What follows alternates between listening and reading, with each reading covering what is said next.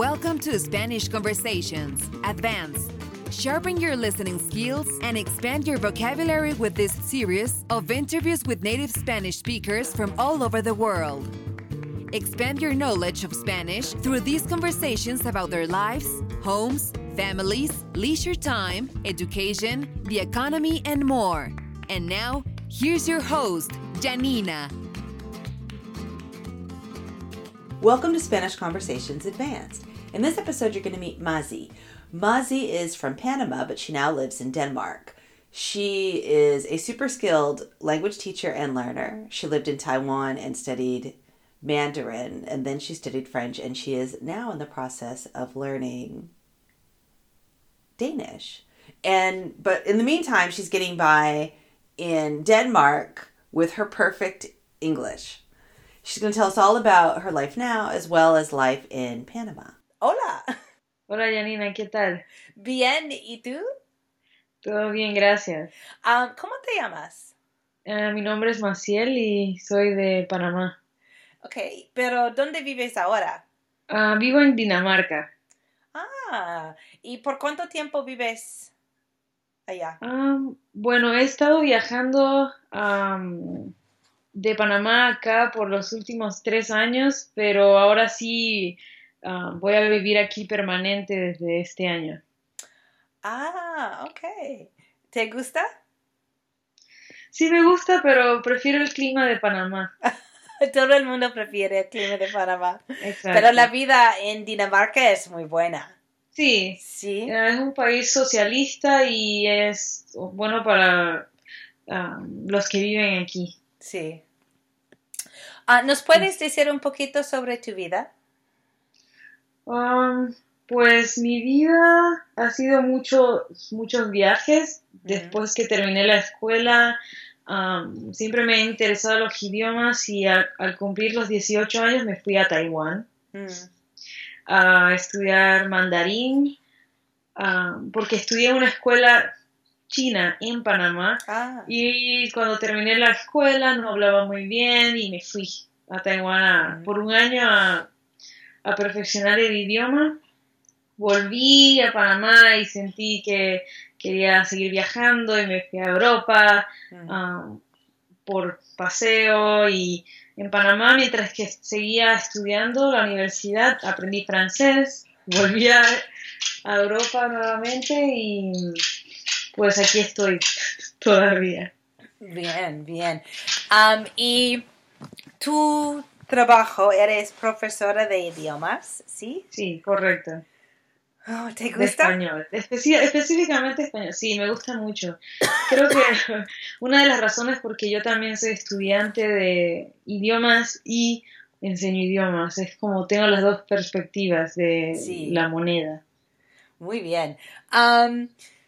Dices que vives en Dinamarca y yo sé que la familia tiene un papel muy importante en la cultura latina. Sí. ¿Nos puedes hablar un poquito de eso? ¿De la cultura latina en Dinamarca? ¿O? No, en Panamá, porque tú estás muy lejos de tu familia. Sí. Pues sí, ya comprendo. Los latinos son muy cercanos a su familia, somos muy cariñosos entre nosotros y bueno, mis padres me extrañan mucho y siempre me dicen, ¿cuándo vienes? Que debo ir al menos una vez al año, me llaman todos los días. Así no se siente que estamos tan lejos. Sí. Es mantener la conversación, pero definitivamente si es por ellos, debo volver. Pero como estoy comprometida, mi novio es de aquí, nos vamos a quedar acá. Pero sí, mis padres van a venir pronto a visitarme. Sí mantenemos una cercanía, no importa la distancia que tengamos, al menos. Pero es difícil, la verdad. Me imagino. La vivienda, vamos a ir a ese tema. La vivienda, ¿cómo es la vivienda en Panamá? ¿Cómo vive la gente? ¿Hay casas grandes, casas pequeñas? Bueno, en Panamá no somos muchas personas y al menos las personas que es media clase para arriba tienen casas muy grandes, especialmente porque hay mucha naturaleza, hay mucho espacio, y las personas de clase media pueden tener casas muy grandes por precios que no son no es como en otros lugares que necesitas vivir en un apartamento pequeño. Ha habido un poco de inflación últimamente, pero generaciones anteriores, o yo crecí en una casa grande sin que mis padres fueran ricos, y en un área buena. Y si ya es personas de bajos recursos, si son casas más pequeñas, viven muchas personas en un solo lugar. Claro, depende de la clase social, pero pienso que hay mucho espacio para las personas que viven ahí. Y, por ejemplo, muchas personas tienen casas de verano, no de verano, casas de playa, perdón. Sí. Y tienen su casa en la ciudad y tienen una casa en la playa, es muy común. Y no necesariamente personas ricas tienen esta opción. Okay. La educación. ¿Nos puedes hablar sobre el sistema educativo en Panamá? La educación en Panamá, si uno está buscando una educación buena, es necesario ir a la escuela privada, o sea, pagar, ya que el sistema público no es muy bueno. Realmente faltan no se le da suficiente atención a las instalaciones, y siempre hay problemas y hay muchas protestas de los profesores porque quieren más salario, normalmente es porque quieren más dinero y se pierden muchas clases si una persona va en una escuela pública. Entonces cualquier persona que tenga un poco más de recursos va a una escuela privada, aunque sea un poco más caro, en realidad mucho más caro, pero solo las personas de bajos recursos van a escuela pública en los últimos años. Okay. ¿Y hay muchas universidades? Cada vez hay más, no son tantas, pero hay suficiente variedad. Okay. Realmente. Sí hay, yo estudié en una universidad privada también, pero en esta área, la universidad pública en Panamá es buena, dependiendo de qué carreras, pero hay más, ya la universidad pública es un poco mejor. En algunas áreas es la mejor, por ejemplo en la arquitectura la universidad pública es la mejor en Panamá, y medicina también. Así que depende de qué área la persona estudie, hay más opciones. Okay. La geografía. ¿De Panamá? Sí. Pues a mí me encanta dónde estamos muy cerca del Ecuador, el clima todo el año es el mejor, tenemos el Caribe, estamos en los dos, en el Caribe y el Pacífico. Podemos ir de una playa a la otra en aproximadamente 1 hora o un poquito más de 1 hora. Ahí no tenemos muchos desastres naturales por el lugar donde estamos. Es una buena posición y estamos en el centro de las Américas. Si queremos viajar a Estados Unidos o ir a Sudamérica, estamos justo en la mitad. Okay. Y por el canal de Panamá, obviamente, ayuda económicamente al país estar en ese lugar. Sí. Okay. El ocio. ¿Qué hace la gente para divertirse? Creo que la mentalidad de Panamá del ocio es muy simple. Es una vida relajada. Por ejemplo, después del trabajo, a las personas les gusta ir a tomar una cerveza, ver partidos de fútbol, a veces salir a bailar, tomar unos tragos. Es bastante sencillo. Ir al cine es muy popular, es barato y popular, y salir a comer. Es bastante simple, no son hobbies complicados. Es una vida bastante relajada, ir a la playa los fines de semana, como un lugar de vacaciones. Okay. Y me imagino que es muy fácil ir a la playa desde cualquier parte de Panamá, ¿sí? Exacto. Hay playas desde cualquier punto, ya que somos un país bastante estrecho. Hay algunas áreas que están como en el medio, pero igual hay algo bonito, hay montañas si si es un poco más lejos de la playa, es un área de montañas. Entonces siempre hay una opción, o montañas o playa. Ujú. Ok. La comida. ¿Te echas de menos? Sí, definitivamente la comida es lo que echo de menos. En Panamá hay una fusión muy de comida, está la comida local, pero también puedes encontrar comida china. Yo Mm, crecí en el barrio chino y extraño las dos cosas, la comida panameña y la comida china por igual. Um, y sí, aquí no puedo encontrar algunos, algunas frutas o vegetales, no hay aquí, o saben diferente. La comida a mí me gusta mucho de Panamá, especialmente la comida de lo que llamamos el interior del país, que ujú. es todo lo que no es la ciudad. Cualquier parte que no es la ciudad de Panamá, para nosotros se llama el interior. Ok, Y la comida es muy buena. Con mucho aceite, pero muy buena. ok. Pero estamos hablando sobre la comida china. Acabo de Ujú. recordar, hay una población de personas de ascendencia china en Panamá, ¿verdad? Sí, Sí, bastante grande. sí, sí, sí. Um, ok. Por eso hay un pueblo chino muy grande en la ciudad de Panamá, ¿verdad? Un barrio chino, sí. Un barrio chino. Pueblo, Hay digo, dos. estoy traduciendo literalmente. Sí, el barrio Sí. chino. Ok, Realmente hay dos, no solamente uno, son dos. ok. Dos barrios chinos. Y ellos vinieron para construir el canal, ¿verdad? Sí, y el ferrocarril, que también fue una construcción grande en Panamá. No tan grande como el canal, pero llegaron para la construcción del ferrocarril. Qué cultura fascinante. Hay personas de... hay muchos apellidos irlandeses, ingleses, es un crisol, ¿verdad? Sí, De... nosotros decimos un crisol de razas. Sí.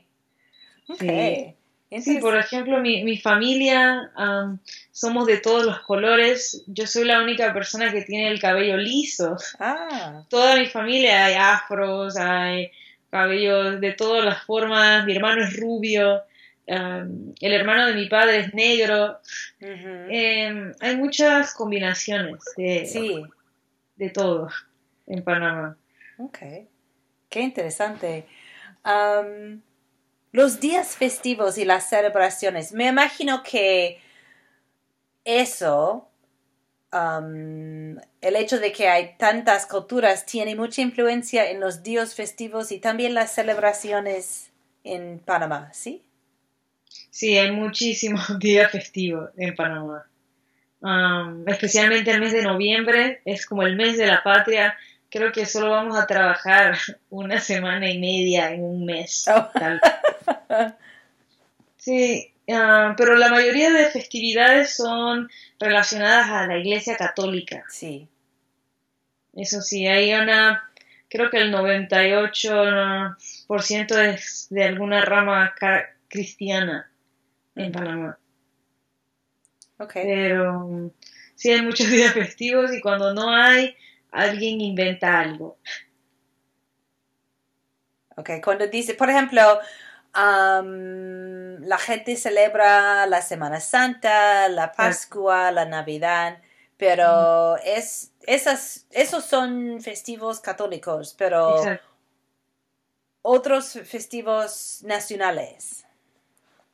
Sí, tenemos celebraciones de cuando nos independizamos de España, Ujú, también cuando nos separamos de Colombia, tipo ujú. fiestas del país, algún evento histórico que ocurrió en el país. Hay tal vez 5 o 4 días festivos que tienen que ver con Panamá como país. Ujú. Pero además de esto, sí hay, por ejemplo, hay una población judía también, pero no se le conoce como día festivo Ujú. nacional, pero ellos sí toman sus días libres. Ok. Y si es una compañía judía y tienen una festividad, no abren. Y nos damos cuenta que hay muchas compañías judías porque hay muchos negocios que no abren Ajá. en estos días. Entonces podemos notar que es una población muy que tienen mucho comercio en Panamá, los judíos. Okay. La economía. ¿Cómo es la economía? Bueno, aquí hay una división de opiniones porque según el presidente de nuestro país, la economía está en su mejor momento, otros dicen que no. Hay muchas opiniones que no, realmente no. El estado real, no estoy segura, pero siempre hay mucho movimiento, hay negocio, hay movimiento, definitivamente cuando es entre negocios internacionales, hay mucho movimiento. Localmente, muchas personas dirán, como dicen en Panamá, la cosa está dura. Es un dicho que se está usando mucho últimamente y las personas me dicen, no vuelvas, que está difícil. He escuchado de muchas personas que la economía está mal, pero localmente, como economía interna, pero creo que hay opiniones divididas sobre este tema.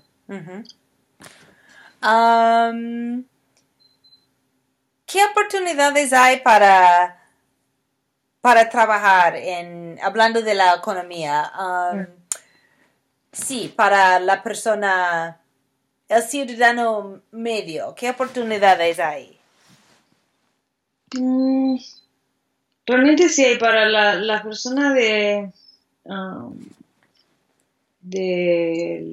media, sí hay, pero hay más oportunidades si esta persona se independiza y hace su propio negocio, hay un poco más de oportunidades y opciones que trabajar para ser un empleado. A veces hay, la persona no puede subir de ahí, que he escuchado a muchas personas que me dicen esto. Mis padres son de clase media y ellos tienen su propio negocio, porque si se quedaban de empleados iban a estar ahí, no iban a subir un poco más. Pienso que hay oportunidades. Si la persona es trabajadora, porque el problema en Panamá es que muchas personas son un poco más relajadas a la hora de trabajar. Y por esta razón llega un extranjero que tiene más motivos para trabajar fuerte y les quita los trabajos automáticamente. Pero sí hay oportunidad, solo que se trabaja muchas horas en Panamá. Ok. Una pregunta que estoy haciendo a todos los que entrevisto. El papel de la mujer, porque está cambiando por todo el mundo con cada año y también con cada generación. Y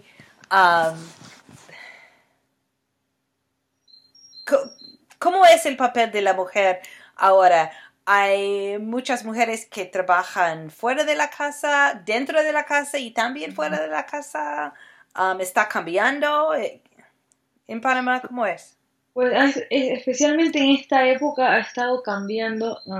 Casualmente estaba hablando de este tema con mi madre porque ella, creo que la generación de mi madre, que está en sus 56 años más o menos, era una generación donde se estaba empezando a ver el cambio. Ya no eran amas de casa, ya salían, trabajaban y cuidaban a sus hijos. Sí. Pero igual se mantenía el machismo, no sé cuál sería el mejor término en este caso, de que la mentalidad que el hombre en la casa no aportaba. Sí. Solo era dinero.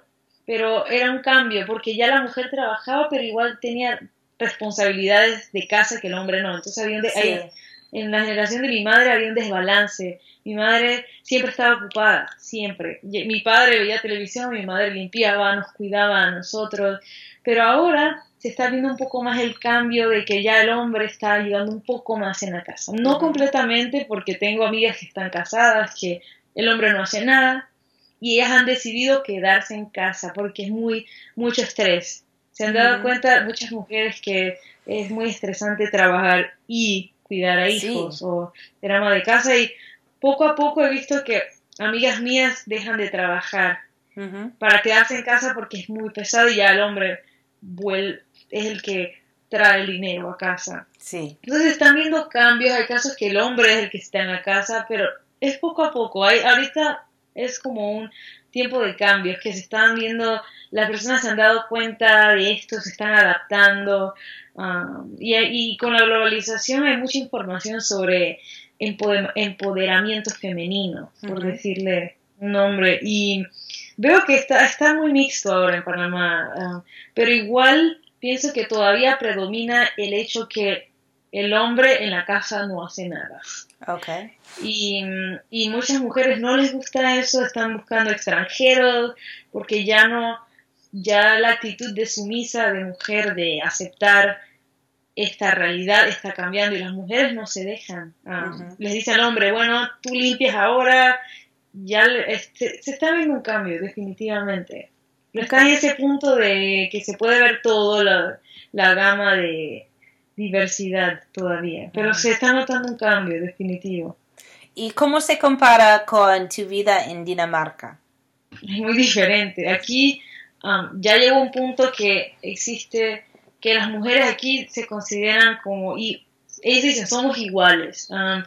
Y ha llegado un punto que, por ejemplo, el caballerismo no es algo que sea conocido, porque aquí dicen, las mujeres dicen, yo también puedo abrir mi propia puerta, no tienes que abrirme la puerta, o se dividen los gastos, los dos limpian. Por ejemplo, mi novio es danés, y nosotros todos nos dividimos por igual. O la persona que no esté ocupada es la que se ocupa de algo en la casa, y es muy igualitario, en comparación de lo que he visto de mi propia casa, con mi hermano, con mi padre, que es como a la mujer es la que lo hace todo. Aquí es muy igual, y lo que he preguntado en otras parejas de aquí, locales, que son daneses, es igual. Por ejemplo, se pueden ver cambios legales, que aquí el hombre, cuando la mujer tiene un hijo, cuando tienen hijos, los dos tienen tiempo de vacación por igual. Como se considera que es que los dos son padres, que los dos necesitan tiempo para estar con su hijo recién nacido. Y se ve un cambio incluso en esto, en las leyes, en las vacaciones por hijos. Es interesante el contraste entre Panamá y aquí. Aquí ya llegó a un nivel igualitario, por decirlo así. Sí, pero yo quizás pienso que quizás tenga que ver con la cultura danesa. Es una tribu, ¿sí? Es la mentalidad, ¿sí? Que todo el mundo... Su propia mentalidad de Escandinavia, por decirlo así. Sí.